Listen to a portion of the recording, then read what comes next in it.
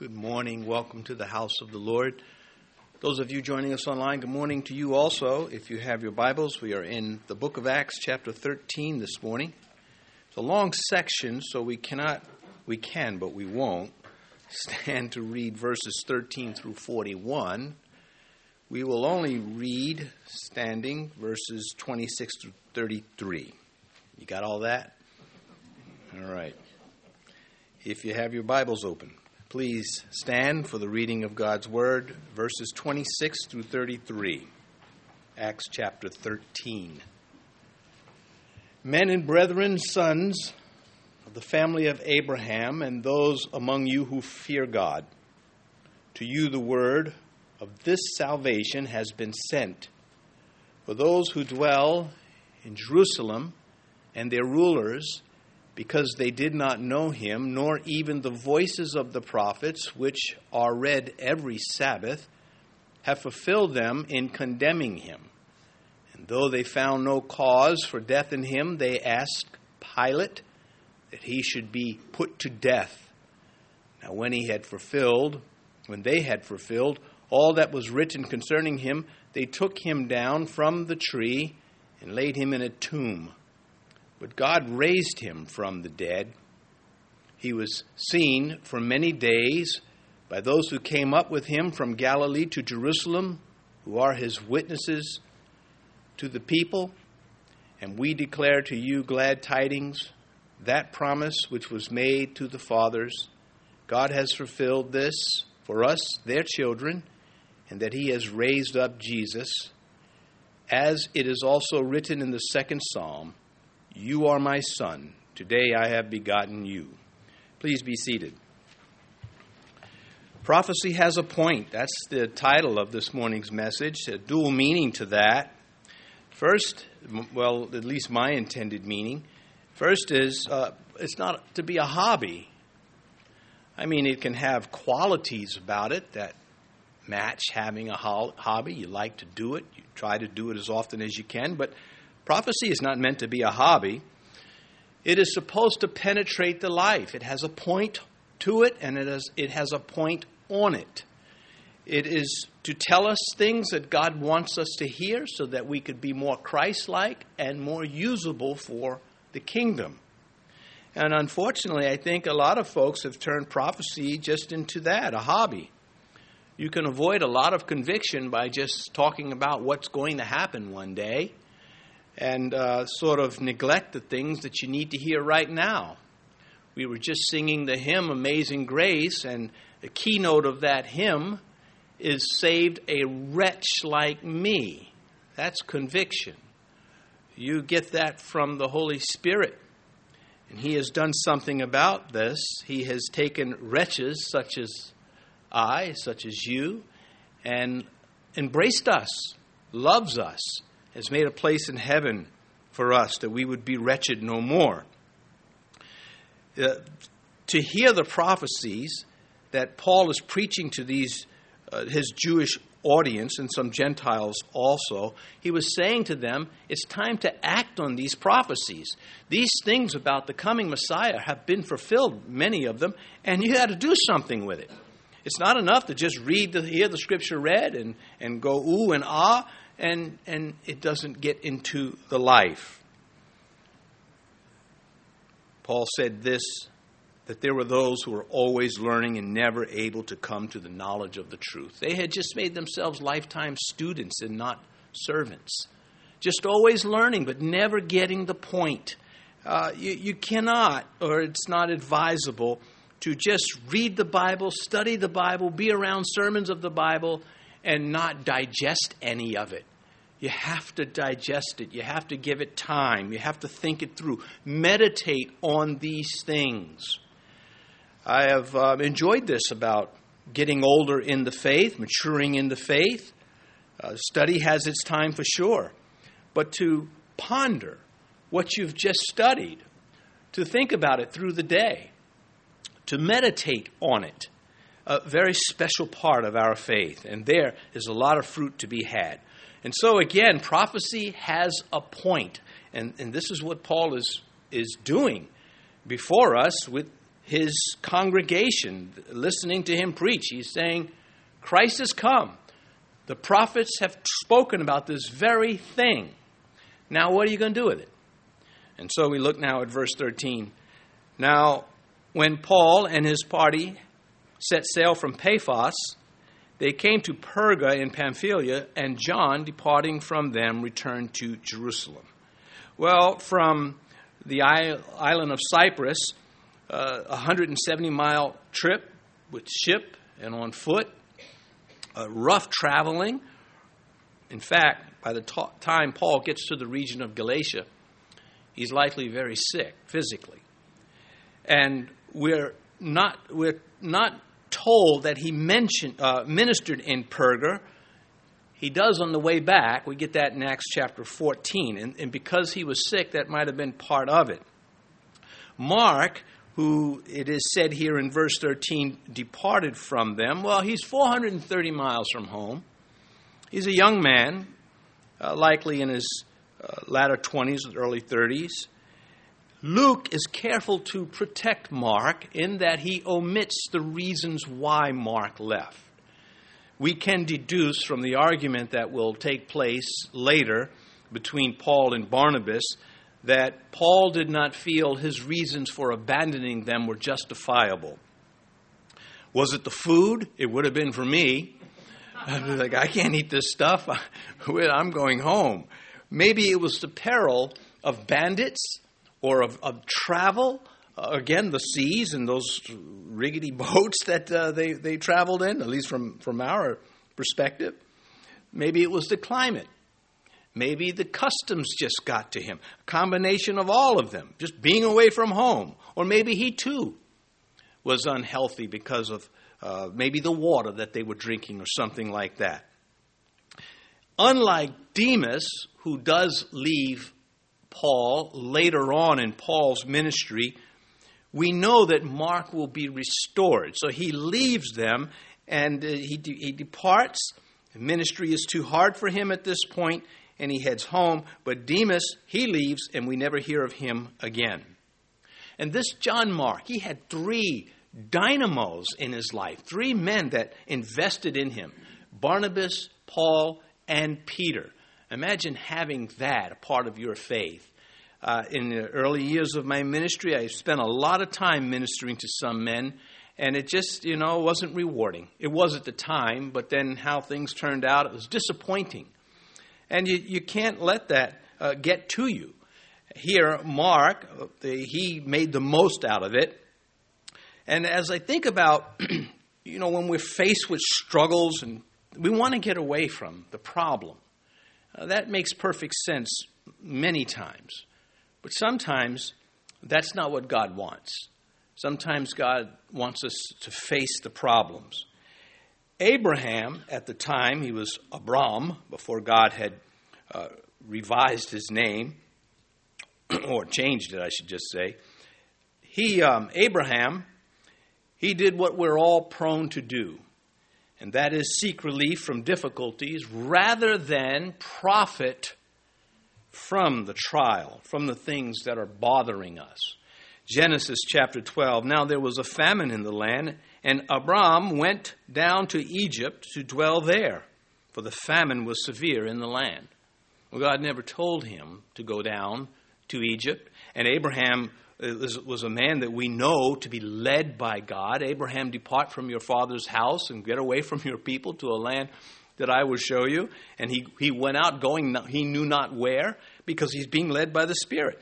But in this case, to get away from the famine, he decides to go to Egypt. He went to Egypt in his own strength and accomplished nothing. In fact, he picked up some baggage that he would have been better off without in the way of Hagar and other difficulties. It was not a good trip. And so, he wanted to get away from the troubles, but he had no leading to do this, and he should have remained where he were, and these lessons exist for our edification.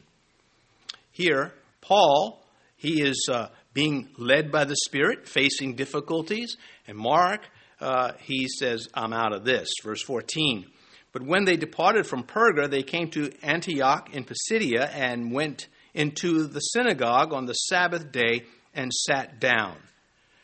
Well, this is not the Antioch in Syria. This is one that is further inland in Turkey. And one of the Seleucus, one of Alexander the Great's, one of his generals, Seleucus, he built this city, and there are no less than 16 cities named Antioch. He named them after his father, Antiochus. And so you may come across that quite a bit in history if you look at the things that were taking place in those days. But for us, Galatians chapter 1, to the churches in Galatia, because this is now the region of Galatia. Galatia was a territory, not a single church. But there are no less than 4 churches that we read about in this Galatian region. Antioch of Pisidia, where Paul and Barnabas have now arrived. Iconium, Lystra, Derbe. Paul did a lot of ministry there. In fact, he was stoned in one of these cities. And as I mentioned, he may have been sick when he arrived here. Galatians 4:13, writing to the churches in that region, you know that because of my physical infirmity, I preached the gospel to you at first. And so he gets there and he's sick. He makes a comment, you would have, taken out your eyes and give them to me. And it was probably a figure of speech, meaning you guys were just so loving, so caring for me when I was there. Later, when he gets back after this trip to this region that we're now considering in Acts 13, he writes a letter addressing the corruption of the gospel message that had then followed his time there. He and Barnabas, others had come behind to undo Paul's work. And so in the Galatian letter he writes, Galatians 1:6, I marvel that you are turning away so soon from him who called you in the grace of Christ to a different gospel. So, So there, Paul does all this work in the region of Galatia, and then Satan goes behind him and does his work too. And that's why we have the Galatian letter.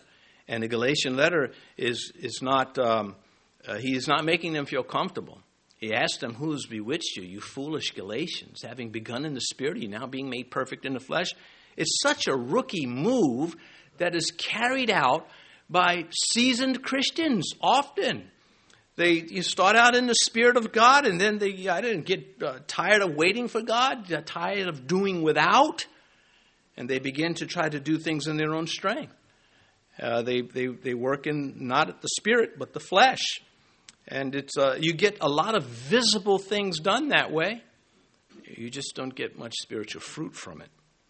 Well, it says here in verse 14, and went into the synagogue on the Sabbath day and sat down. Well, the Sabbath, is Saturday for us, is when the Jews would assemble.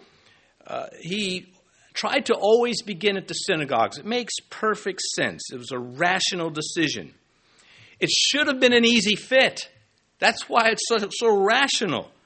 They had the Scripture, the Old Testament. Again, no New Testament yet, not in print. But there was a New Testament being orally spoken, but it just, again, was not assembled into what we know as the Bible as we have it today.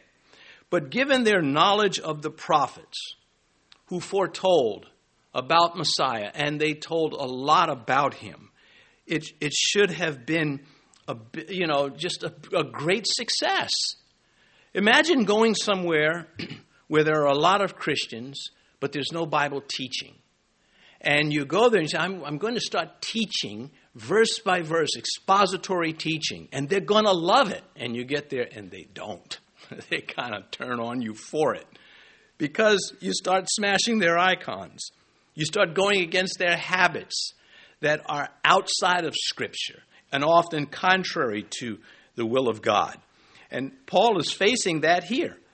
In Romans chapter 1, he wrote to that church years later, I am not ashamed of the gospel of Christ, for it is the power of God to salvation for everyone who believes.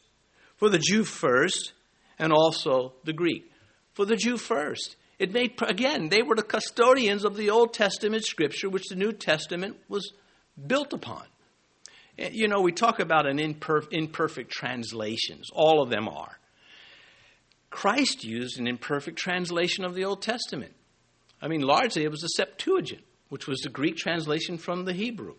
And so this is not something that should unnerve you. You should learn to understand how special it is to have the Word of God preserved over multiple cultures for thousands of years, counting the Old Testament, and still make its points, all of them. They're inescapable. It is quite an accomplishment. But here, this logical step, which in life, in serving Christ, logical steps do not always produce logical conclusions. And it is because of people. It just makes you scratch your head sometimes. You don't want to become self-righteous and judgmental and harsh, but you must face it. You can't sweep it under the rug. It is frustrating when things that make sense fail because of people and the people you're trying to help. Well, you got to grow up and just focus on what God is doing and the fruit that is coming out of it. I think that, you know, I for a long time I've been preaching, when it's time to go to heaven and you turn your armor in, it should have dents and scuffs and burn marks, sweat, blood, tears. All of that should be on that armor. It is certainly that kind of a life, a situation where we have the good news in the midst of a cursed world. But I never thought ministry would beat you up so much. And yet the joy of, I'm still standing, punk. I mean, so, you know, you got to balance these things. And it's okay. It's okay to tell God, I'm sick and tired of some of this stuff. And God will say, yeah, and what? Because he's not, hey, look, I don't know. He's always encouraged me, but I don't remember him ever babying me. I don't remember God once, now, it'll be okay. It's like, well, you know, I never promised you a rose garden. So anyway, back to, oh, I'm sorry. Does anybody here think that ministry should be nothing but fun? You who work in the children's ministry and you got that one little kid. Or maybe just, you know, somewhere else you serve in the church and it's just something that, you know, oh man, I don't want to do this. Well, that is ministry. That's what it looks like. Rejoice in that. Now, here's how I rejoice when I'm faced with things I don't like. Thank you, Lord. Thank you. I'm not going to lie to him. I love this stuff. I love it. There are certain things I love about ministry. And there are certain other things that I wish I didn't have to do. But that's okay. I know who I work for, and I know he's always going to be with me because he always has been with me. And you and I are both encouraged. Anyway, back to verse 15. And after the reading of the law and the prophets, the rulers of the synagogue sent to them, saying, Men and brethren, if you have any word of exhortation for the people, say on. I like how that's phrased. Well, the Jews had a schedule of reading in the synagogues, and still do, many of them, where they try to read through the Torah, the first 5 books of the law, every year. And at the end of the year, it repeats itself. And the rulers of the synagogue were to keep this on course and maintain order. And they would invite, after someone read a passage of the law, they would invite someone to come up and expound upon it, to talk about it. Well, here they've got 2 rabbis, at least 2 learned men in the law, Barnabas and Paul. Paul, certainly a rabbi. Their garb likely would have indicated this to them. And they asked them to come up and share from what was just read. And it was likely out of Exodus or Deuteronomy, and we know that because of where Paul starts off with his exposition. So now, verse 16, Then Paul stood up and motioning with his hand said, Men of Israel, and you who fear God, listen. Well, I really like this. I'll start from the bottom of the verse first. You who fear God, those were the Gentiles who feared God, but did not go so far, feared the God of the Jews, Yahweh, but did not go as far as becoming circumcised. They were receptive to the truths, that this was the Creator. They were sick of the idolatry and all of its junk, and so they were looking for truth. And these are the ones that are actually going to get the point of the prophecies that Paul is going to bring up in his sermon. Luke was not, now here's what I find fascinating about this verse. Luke was not present with them at this time. He got this information secondhand. Well, in other words, Paul may have told him, Barnabas, others there would have told him about this. And what stands out is then Paul stood up and motioning with his hand. Why would he include that? Why is that important to put in? Evidently, this is an outstanding gesture. Some eyewitness retold this story to Luke. Someone recalled the moment. Someone was moved by all that took place. And it began with this gesture of the hand. They could still see Paul do this. Luke is known for his careful research. Luke's Gospel, chapter 1, verses 1 through 3, he says, look, I looked into this stuff. And eyewitnesses, and he's a physician. He is a medical doctor. And this little detail, preserved by the Holy Spirit, this snapshot in time, has a point. I'm not sure what that point is yet. Maybe you can meditate on it, consider it, and come up with something. But it stands out to me because all of God's Word is vital. And it is there for us to ponder. So he begins this message with a gesture. And verse 17, the God of this people, Israel, chose our fathers and exalted the people when they dwelt as strangers in the land of Egypt, and with an uplifted arm he brought them out of it. And so he's talking about the Exodus. Again, likely that was where the reading was in the synagogue that Saturday. And he is emphasizing Israel's appointment as the people of God, as the bringers of the light, the custodians of the word. Why he starts at the synagogues whenever he can. And the Gentiles, of course, they're listening to this. They're not resisting this. They're not saying, what about us? They want the truth of God. And they're not protesting about how God does a thing because there was nothing to protest. And so beginning with this history of the Jews, Paul is demonstrating that the preaching of Christ is not just something they took out of thin air. He's not a Johnny-come-lately. He's not a self-appointed Messiah. He's saying our Bible has talked about this man. He's going to lay it out more so that they understand why he is making this connection. He is going on to say that this man, Jesus Christ of Nazareth, is the Messiah, and he has fulfilled the things, many of the things that the prophets have said. Well, Jesus himself said, do not think that I came to destroy the law or the prophets, but to fulfill them. And that he did, and that he is still doing.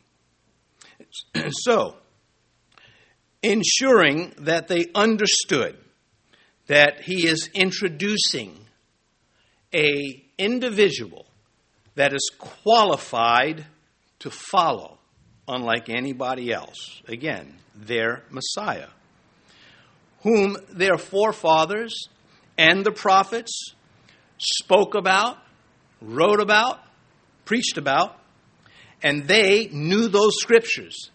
They knew those scriptures by heart. They were a part of their entire lives, from the time they were very small, even till they left this life. They knew these things. And so he's going to spell it out for them. Jesus is the Christ that our scriptures have prophesied about, verse 18. Now, for a time, about 40 years, he put up with their ways in the wilderness. I like how that's phrased, too. He put up with them. Because God puts up with us. Because he's merciful. Not because we're so special. The funny thing about not being so special, the funny thing about humility is that there will be times where you won't feel so humble, when you will feel better than others, or at least tempted to.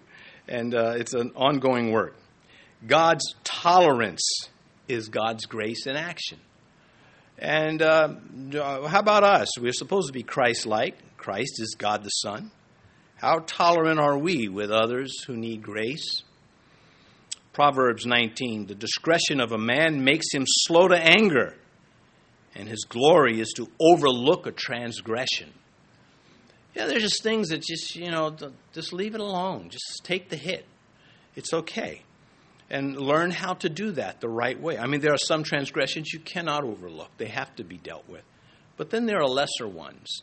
And they're best oftentimes just dismissed. The Jews, they boasted about their rich spiritual heritage. Abraham, Isaac, and Jacob, and the prophets. They boasted about these things. Often overlooking the faithlessness of their forefathers, leaving out that part of their heritage. And so they boasted to a fault. They had things to certainly rejoice in, but not the way it had ended up. And so Paul reminds them that their scripture does not overlook the faithlessness and the ways of their forefathers, but God is merciful nonetheless.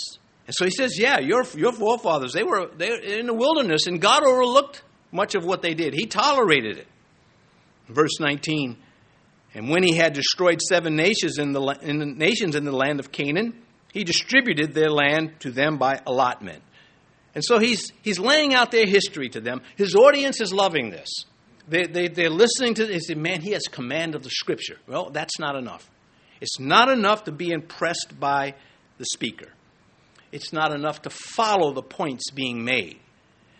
The prophecies are there to act upon.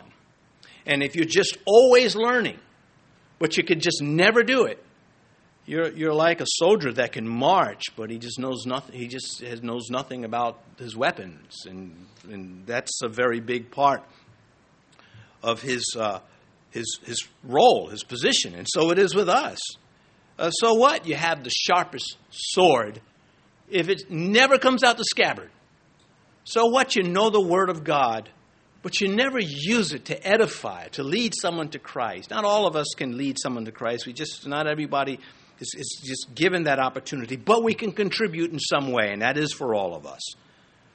Actually, let me reword that. We all can, just that we all don't. And I don't mean to sound condemning in that statement. It just sometimes doesn't work out that way for everyone. But coming back to this, when he mentions what God had done for them, referring to Deuteronomy 7, the 7 nations in the land, the Hittites, the Girgashites, the Jebusites, the Adacites, all the people that were a problem there, God dealt with them. They could not have overcome those people, and God points that out in Deuteronomy 7. They were mightier than you, but you won because of God. And so they're pleased with this. In verse 20, the audience is, after that, he gave them judges for about 450 years until Samuel the prophet, in verse 21, and afterward they asked for a king. So God gave them Saul, the son of Kish, a man of the tribe of Benjamin, for 40 years. The Gentiles got to be saying, man, wish we had something like that. And well, you do. You've got the Christ now. That's where this is going to end up. But from Othniel to Samuel, the period of judges, he says it's 450 years. Now, there's a lot of discussion about that, a lot of formula or equations to come up with that number. The Jewish historian Josephus makes this comment that the temple construction started 592 years after the Exodus. And he says it was 4 years into Solomon's reign. Well, we have no reason to doubt this. He's closer to the events than we are. Well, if you take those 592 years from the Exodus to the building of the temple, and you factor out 40 years in the wilderness, the 80 years of Saul and David, the 20 years of conquest and stuff in between, you come up with 452 years thereabout. You give or take. And Paul is rounding off the number. And so there's nothing inaccurate about that. not to me. Verse 22, and when he had removed him, he raised up for them David as king, to whom he gave testimony and said, I have found David, the son of Jesse, a man after my own heart, who will do my will.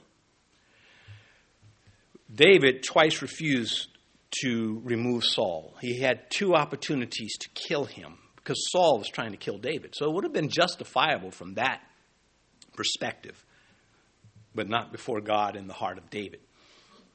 God eventually removed Saul. In Chronicles, it tells us God killed him. Well, he used the Philistines to do it on Mount Gilboa.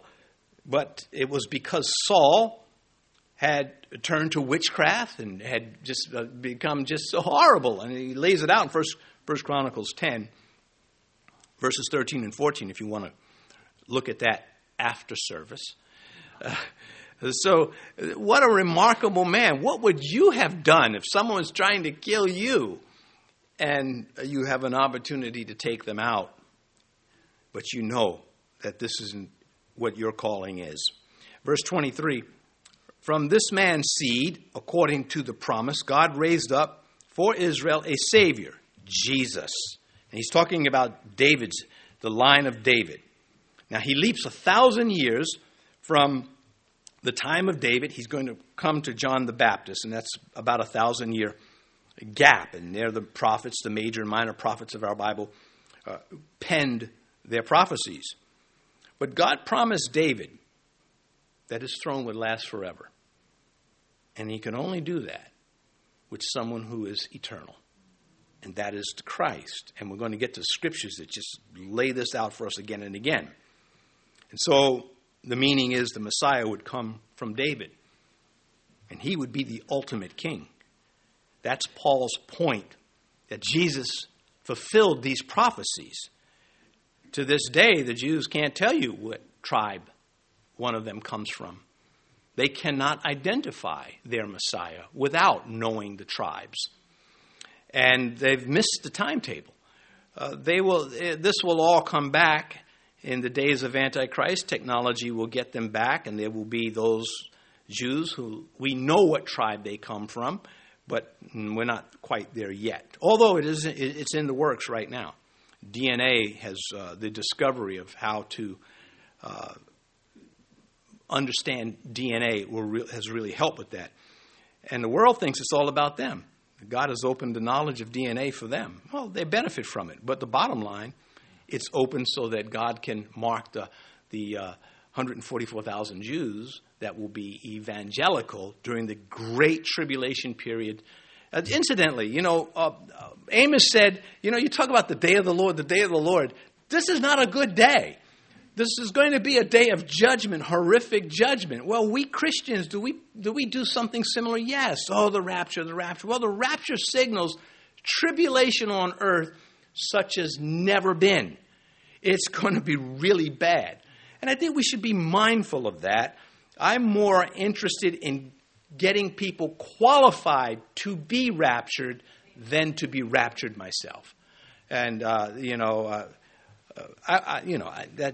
that's just how I see it. And I like being right because I find it pretty dumb to like being wrong. Well, verse 25. And as John was finishing his course, verse 24. After the time of David, John had first preached before his coming the baptism of repentance to all the people of Israel.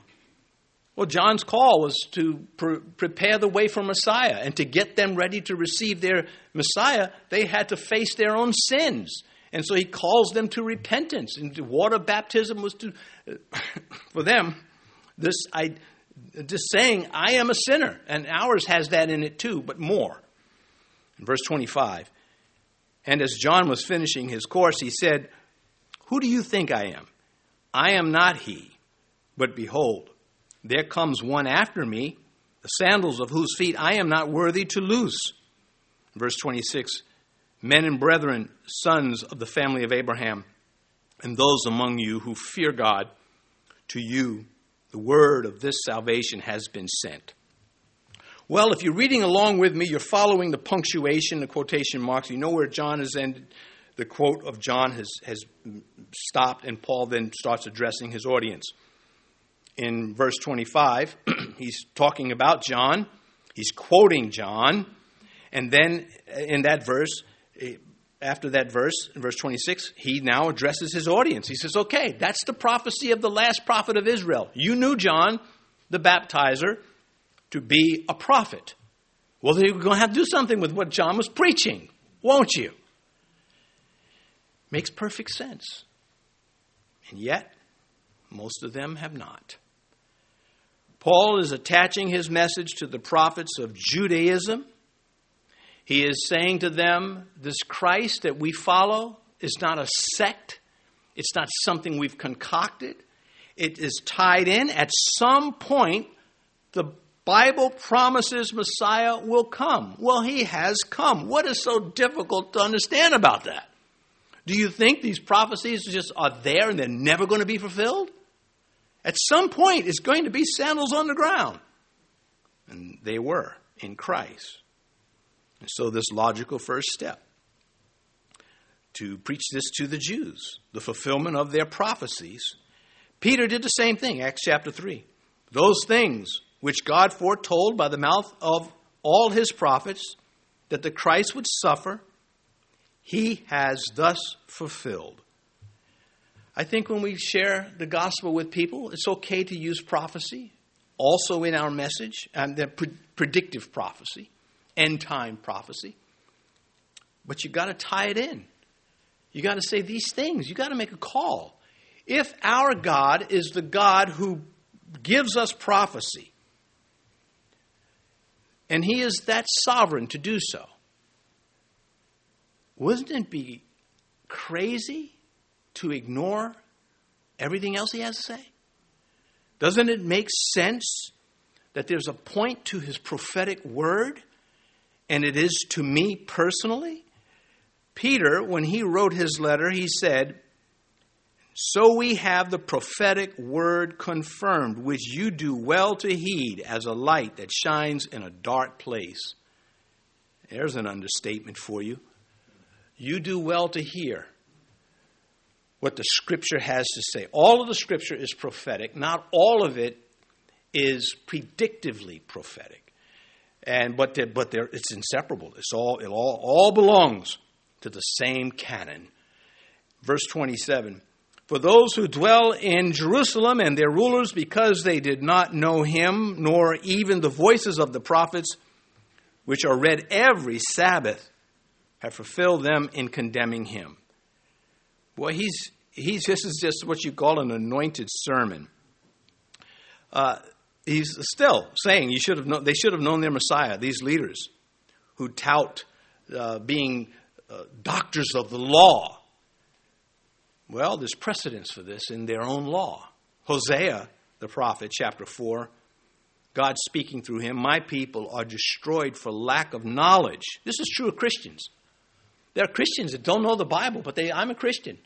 And they do things and you say, you know what? The Bible says don't do this. It's right here. And then they continue to do it anyway. There's not out of weakness. I don't know what it is out of. But anyway, he says, my people are destroyed for lack of knowledge. Because you have rejected knowledge, I also will reject you from being priests for me. Because you have forgotten the law of your God, I also will forget your children. Boy, that's predictive. That's far-reaching. And that prophecy has much fulfillment in the days of the apostles, when they were turning their back on inescapable truths. They had the kind of ignorance that led to guilt. There's an ignorance where, okay, you're still wrong, but we understand your motives were not wrong. And then there's an ignorance that is guilty because the motives are wrong. And I'll come to some of this. He says here in verse 27, nor even the voices of the prophets which are read every Sabbath have fulfilled them in condemning him. And that's where Paul is saying their scriptures was packed with predictions of Messiah's coming and in these predictions, in these things about Messiah, they characterized his life, his death, and beyond that death.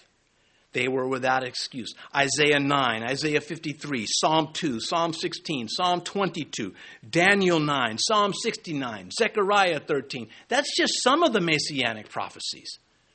What is their excuse? Well, you don't want to be too, again, self-righteous and judgmental, but you can't turn your back on the facts either. They ignorantly fulfilled the prophecies that they knew by heart because they lost the point. The Bible study has a point. It's supposed to penetrate. If you just sit there listening and say, I don't follow, well, what's your problem? Why don't you follow the Word? Because you're not in the Word. That's why. You should be in the Scripture. You don't have to be, you can't quit your job and just stay home and read the Bible. Although there are those that are always learning and never coming into the knowledge. They still do things that are prohibited. Their ignorance was a guilty ignorance. How could they have missed their Messiah with all this written about him and they're reading it every Sabbath? Mishandling of Scripture, part of their history. 2 Chronicles chapter 15. For a long time, Israel has been without the true God, without a teaching priest, and without law. Well, the prophet said there'd be a famine, but not of food, of God's word. Why? Because he wasn't going to cast pearl before swine. If they weren't going to handle his word properly, then they weren't going to get his word. And here we are in America. We have the word of God everywhere. There are other places there are no Bibles. Where in Yemen can you go down and buy a Bible and a study Bible? Where is downtown Yemen? You could go into a store and say, where can I find a good study Bible? You got anything here by A.W. Tozer or Dave Hunt? You'd probably be stoned shortly after. But here, we've got the Word. And we need to tell people, why should you get to hear the gospel message over and over and over and reject it over and over and over? And then there are other people that don't get to hear it once. Well, the tribulation period is going to change all that, but it's going to be hard. Listening to men without listening to God. That's how they got there. They listened to men talk about the Scriptures without listening to God, until finally the men just talked about the men who talked about the men who talked about the Scripture. The Mishnah and the Talmud are an evidence of these things. Why did they need the Mishnah and the Talmud? They had the Scripture. And it's practiced in Christianity too. Or Christendom, I should say. The lowly fishermen, they knew Christ. The detestable tax collectors, many of them came to Christ. What about some of the outcast women? If you knew what kind of woman it was that was washing your feet, you wouldn't have any part of this. Well, Simon, I got something to say to you too. That's how Jesus responded to that. Jesus read his mind. Here he is, the woman, this outcast woman is weeping over the Christ because of his mercy and his love for her, genuine love. And there's this Pharisee, all smug about the whole thing. And Christ says, from the moment I came in here, you've not shown me any affection. Listen, in those days, you talk about, washing the feet. Well, there were animals all over the place. I don't mean people. I don't mean metaphorically. I mean, that was funny. Anyway, you had livestock. And what does livestock do? They make a mess of things. Then we eat them for it. All right. Even the devil recognized he was the Holy One. We know who you are, the Holy One of Israel. Why did they miss it? Matthew chapter 8. And I say to you that many will come from the east and west and sit down with Abraham, Isaac, and Jacob in the kingdom of heaven. But the sons of the kingdom will be cast out into outer darkness. There will be weeping and gnashing of teeth. He's saying to this, you got the Scriptures, you call yourself custodians of the Scripture, and you're not even getting the point of them, because here I am right in front of you, doing things nobody else can do in Yahweh's name, violating no part of the law, upholding all of it, and you still can't connect the dots because you don't want to. Man, that's hard. By unbelief, the Jews fulfilled their own prophecies against themselves. We beheld him. We did not esteem him. By rejecting the one they said they were looking for, they executed him. Matthew 22, Jesus answered and said to them, You are mistaken, not knowing the Scriptures nor the power of God. This is a routine practice nowadays. I have noticed that there seems to be a fresh movement of expository teaching in other churches. If it is genuine, I certainly applaud it. I hope it is genuine. Because without it, we will be those who don't get the point from God's word, a word that says there are consequences to missing the point Scripture is laying out. There's no excuse for this. Scripture was in harmony with Jesus of Nazareth being Messiah. Why weren't the rest of the people? Verse 28. And though they found no cause for death in him, they asked Pilate that he should be put to death. So the religious leaders who had the Scriptures used the courts of justice to withhold justice and to execute a foe, to be their hitman. This is crazy. And then go to the hour of prayer right after. Go to morning prayer, go to afternoon prayer, go to evening prayer while they're having an innocent man executed because he will not respect them as religious authorities in spite of all the dirt that they were doing. Verse 29, sin can mess somebody up so badly. I mean, look at King David. I mean, he's such a dynamo and he gets tripped up. And yet, where sin abounded, grace did much more. Again, don't ever forget, the Messianic kingdom in the millennial reign is directly associated with King David. How do you get to be that ain't associated with me or you? This is a special arrangement that teaches us so much about God's goodness, His grace towards sinners, not looking to condemn, looking to give every opportunity. But this is the condemnation. That the light has come into the world, but men love darkness because their deeds are evil. No excuse. Verse 29. Now, I read verse 29, did I? Not? Yep, I did. Oh, well, I'll read it again. I don't know if I read it. What time is it? What is today? Today's Sunday. Now, when they had fulfilled all that was written concerning him, they took him down from the tree and laid him in a tomb. Okay, using the tree ties it to the cross. He ties the cross to Deuteronomy chapter 21, verse 23, where cursed is he who lies on a tree. And Paul is saying, listen, his execution on the cross is just what Moses was talking about. He became a curse for us. Now, he uses a tree because that is a timeless emblem. Simon the Cyrenian, he did not carry a tree, he carried a cross. But at the time Moses wrote those words, that form of execution was unknown to the Jews. Yet it is fulfilled in Christ. And so if you lived in the days of Christ and you saw him executed on a wooden post, you would say, there's the tree, because the Scripture says those who are hung on a tree are a curse. And he became a curse for us. And the New Testament does not let that go. Tree is a timeless fit. Cross is got a time stamp on it. But it's the same thing. I hope I clarified that for you. Verse 30. If you're not, then I'm just going to go to verse 30 and get away from the whole thing. But God raised him from the dead. This saying God raised him from the dead does not exclude Jesus from being God the Son. It is inclusive of the Godhead. He was a willful participant and author and finisher of our faith. And Paul is saying this is an act of God. It's not a phenomenon. No one in that audience shouted an objection at Paul's mention of the resurrection from the dead. How come? How come someone, we don't believe that? The Greeks will do that when he gets to Athens.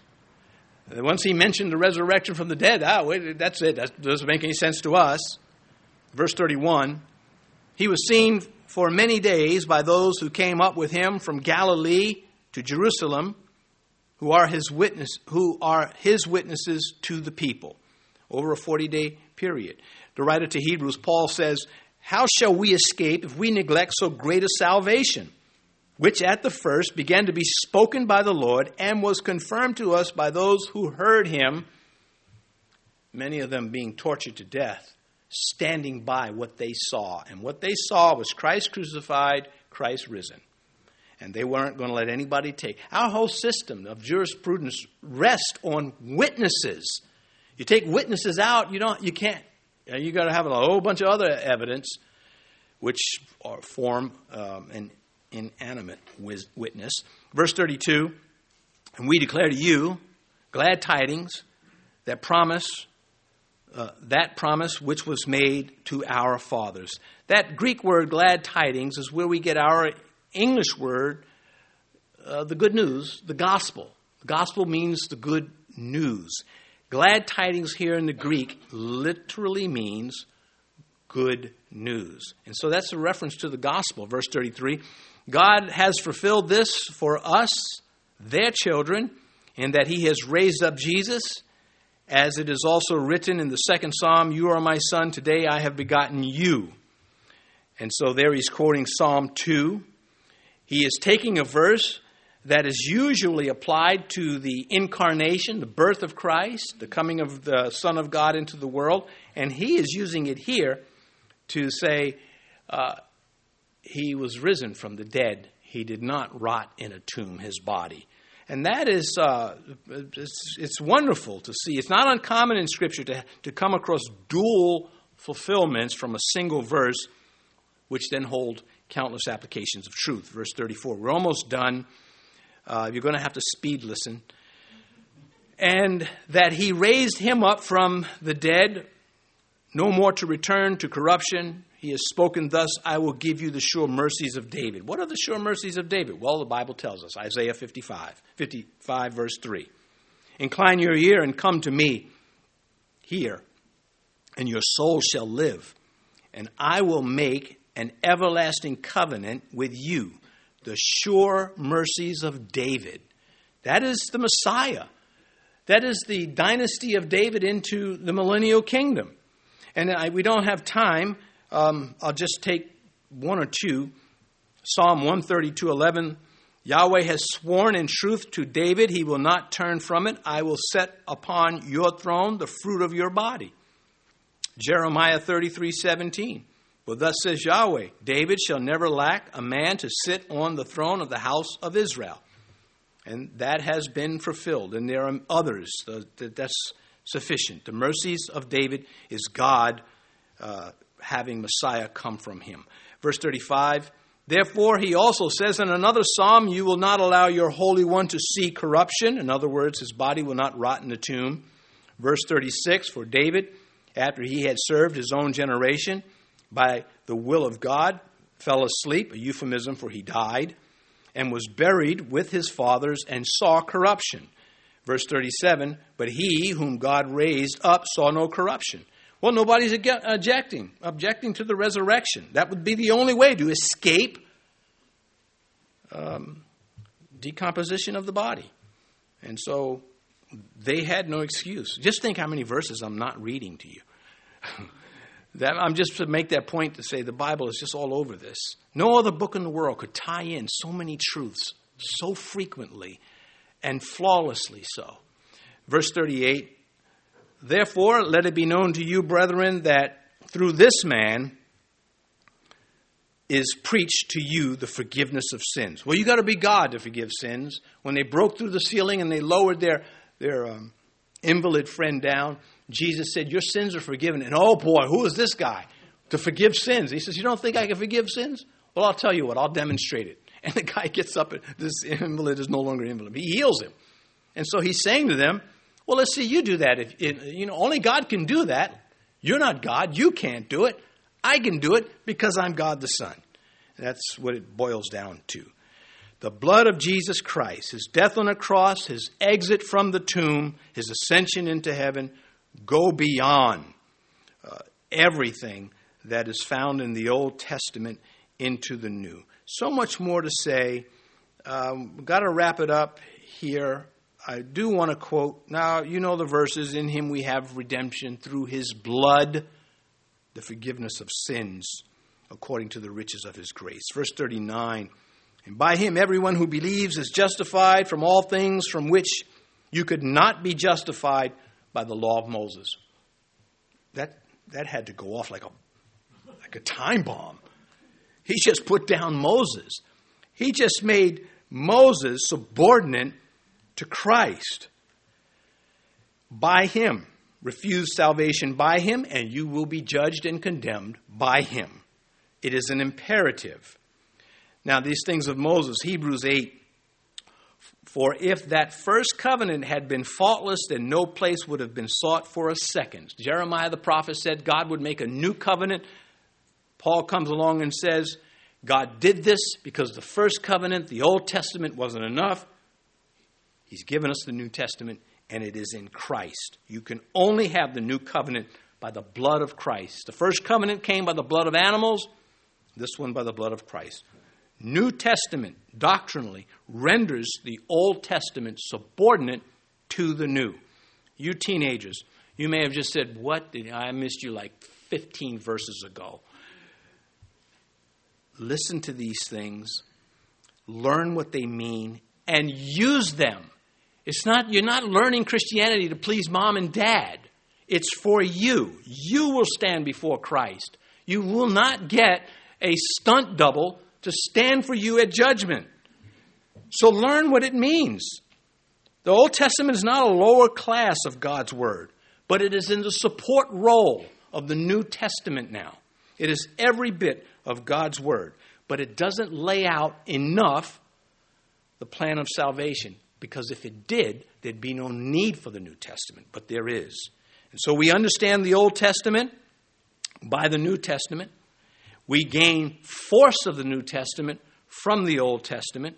I got to say this. I know I'm going late, but I've got you here. You're stuck. I'm almost done. When Ezekiel talks about the millennial temple, I don't believe there are blood sacrifices taking place because they're fulfilled in Christ. And here's one of the evidences in Ezekiel 40. There are tables for the sacrifices. Who puts a sacrifice on a table?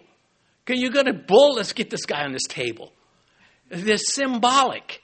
Just that little piece of scripture. I love it. The Bible is just so clear. Anyway, we're almost done. I said that. We're even more almost done. Verse 40, beware therefore lest what has been spoken in the prophets come upon you. Behold, you despisers, marvel and perish. He's quoting scripture now. For I will work in your days a work which you will by no means believe, though one were to declare it to you. He's quoting Habakkuk the prophet. They're really impressed with this guy.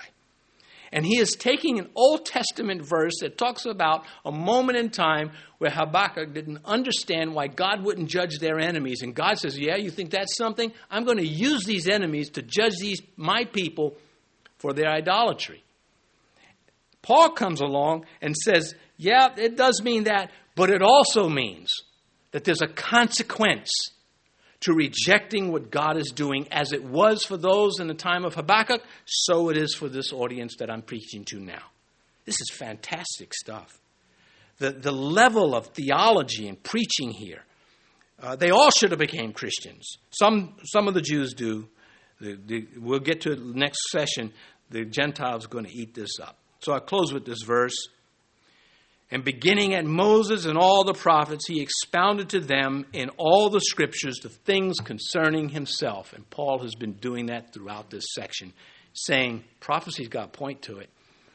You can either be stuck by it or you can be moved by it. Let's pray. Our Father, there's just so much in your word.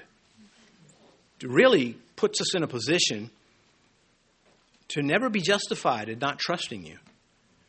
It really puts we who believe in you to come to this conclusion: you are worthy of our worship, you are worthy of our trust, you are worthy to suffer for. things don't go our way, things we live without, the jealousies, the envies. All these things are painful to us, but they're worth it because of you. The pursuit to be like Christ is worth it because you are worthy. Your word is amazing, but you even more. May we get the point from your word. May we understand that it's not this endless prediction of writings, but they have something to do with us right here, right now. If you are a Christian, I just encourage you and myself, always learn, but come to the knowledge. And if you're not a Christian, you should be very much concerned about the one that has something to do with what happens to you when you die. And you will die, and you will stand before Christ Jesus. It is not an option. You can stand before his judgment seat of wrath, or you can stand before his throne as one of his own. It's up to you. It is your choice. The Bible calls it in both the Old Testament and the New Testament, it is free will. If you choose to come to Christ, do it now. Make this confession. Lord Jesus, I am a sinner. I have broken your law. I've broken your commandments. And I ask you to forgive me. I ask you this day to be not only the one that saves my soul from judgment for breaking your law, but the one who lords over my life, teaching me your commandments, helping me not to break them. I commit my life to you. Now, Father, if anyone has made this prayer this morning, may they not be ashamed of it. May they be very much vocal about it. We pray these things in Jesus' name. Amen.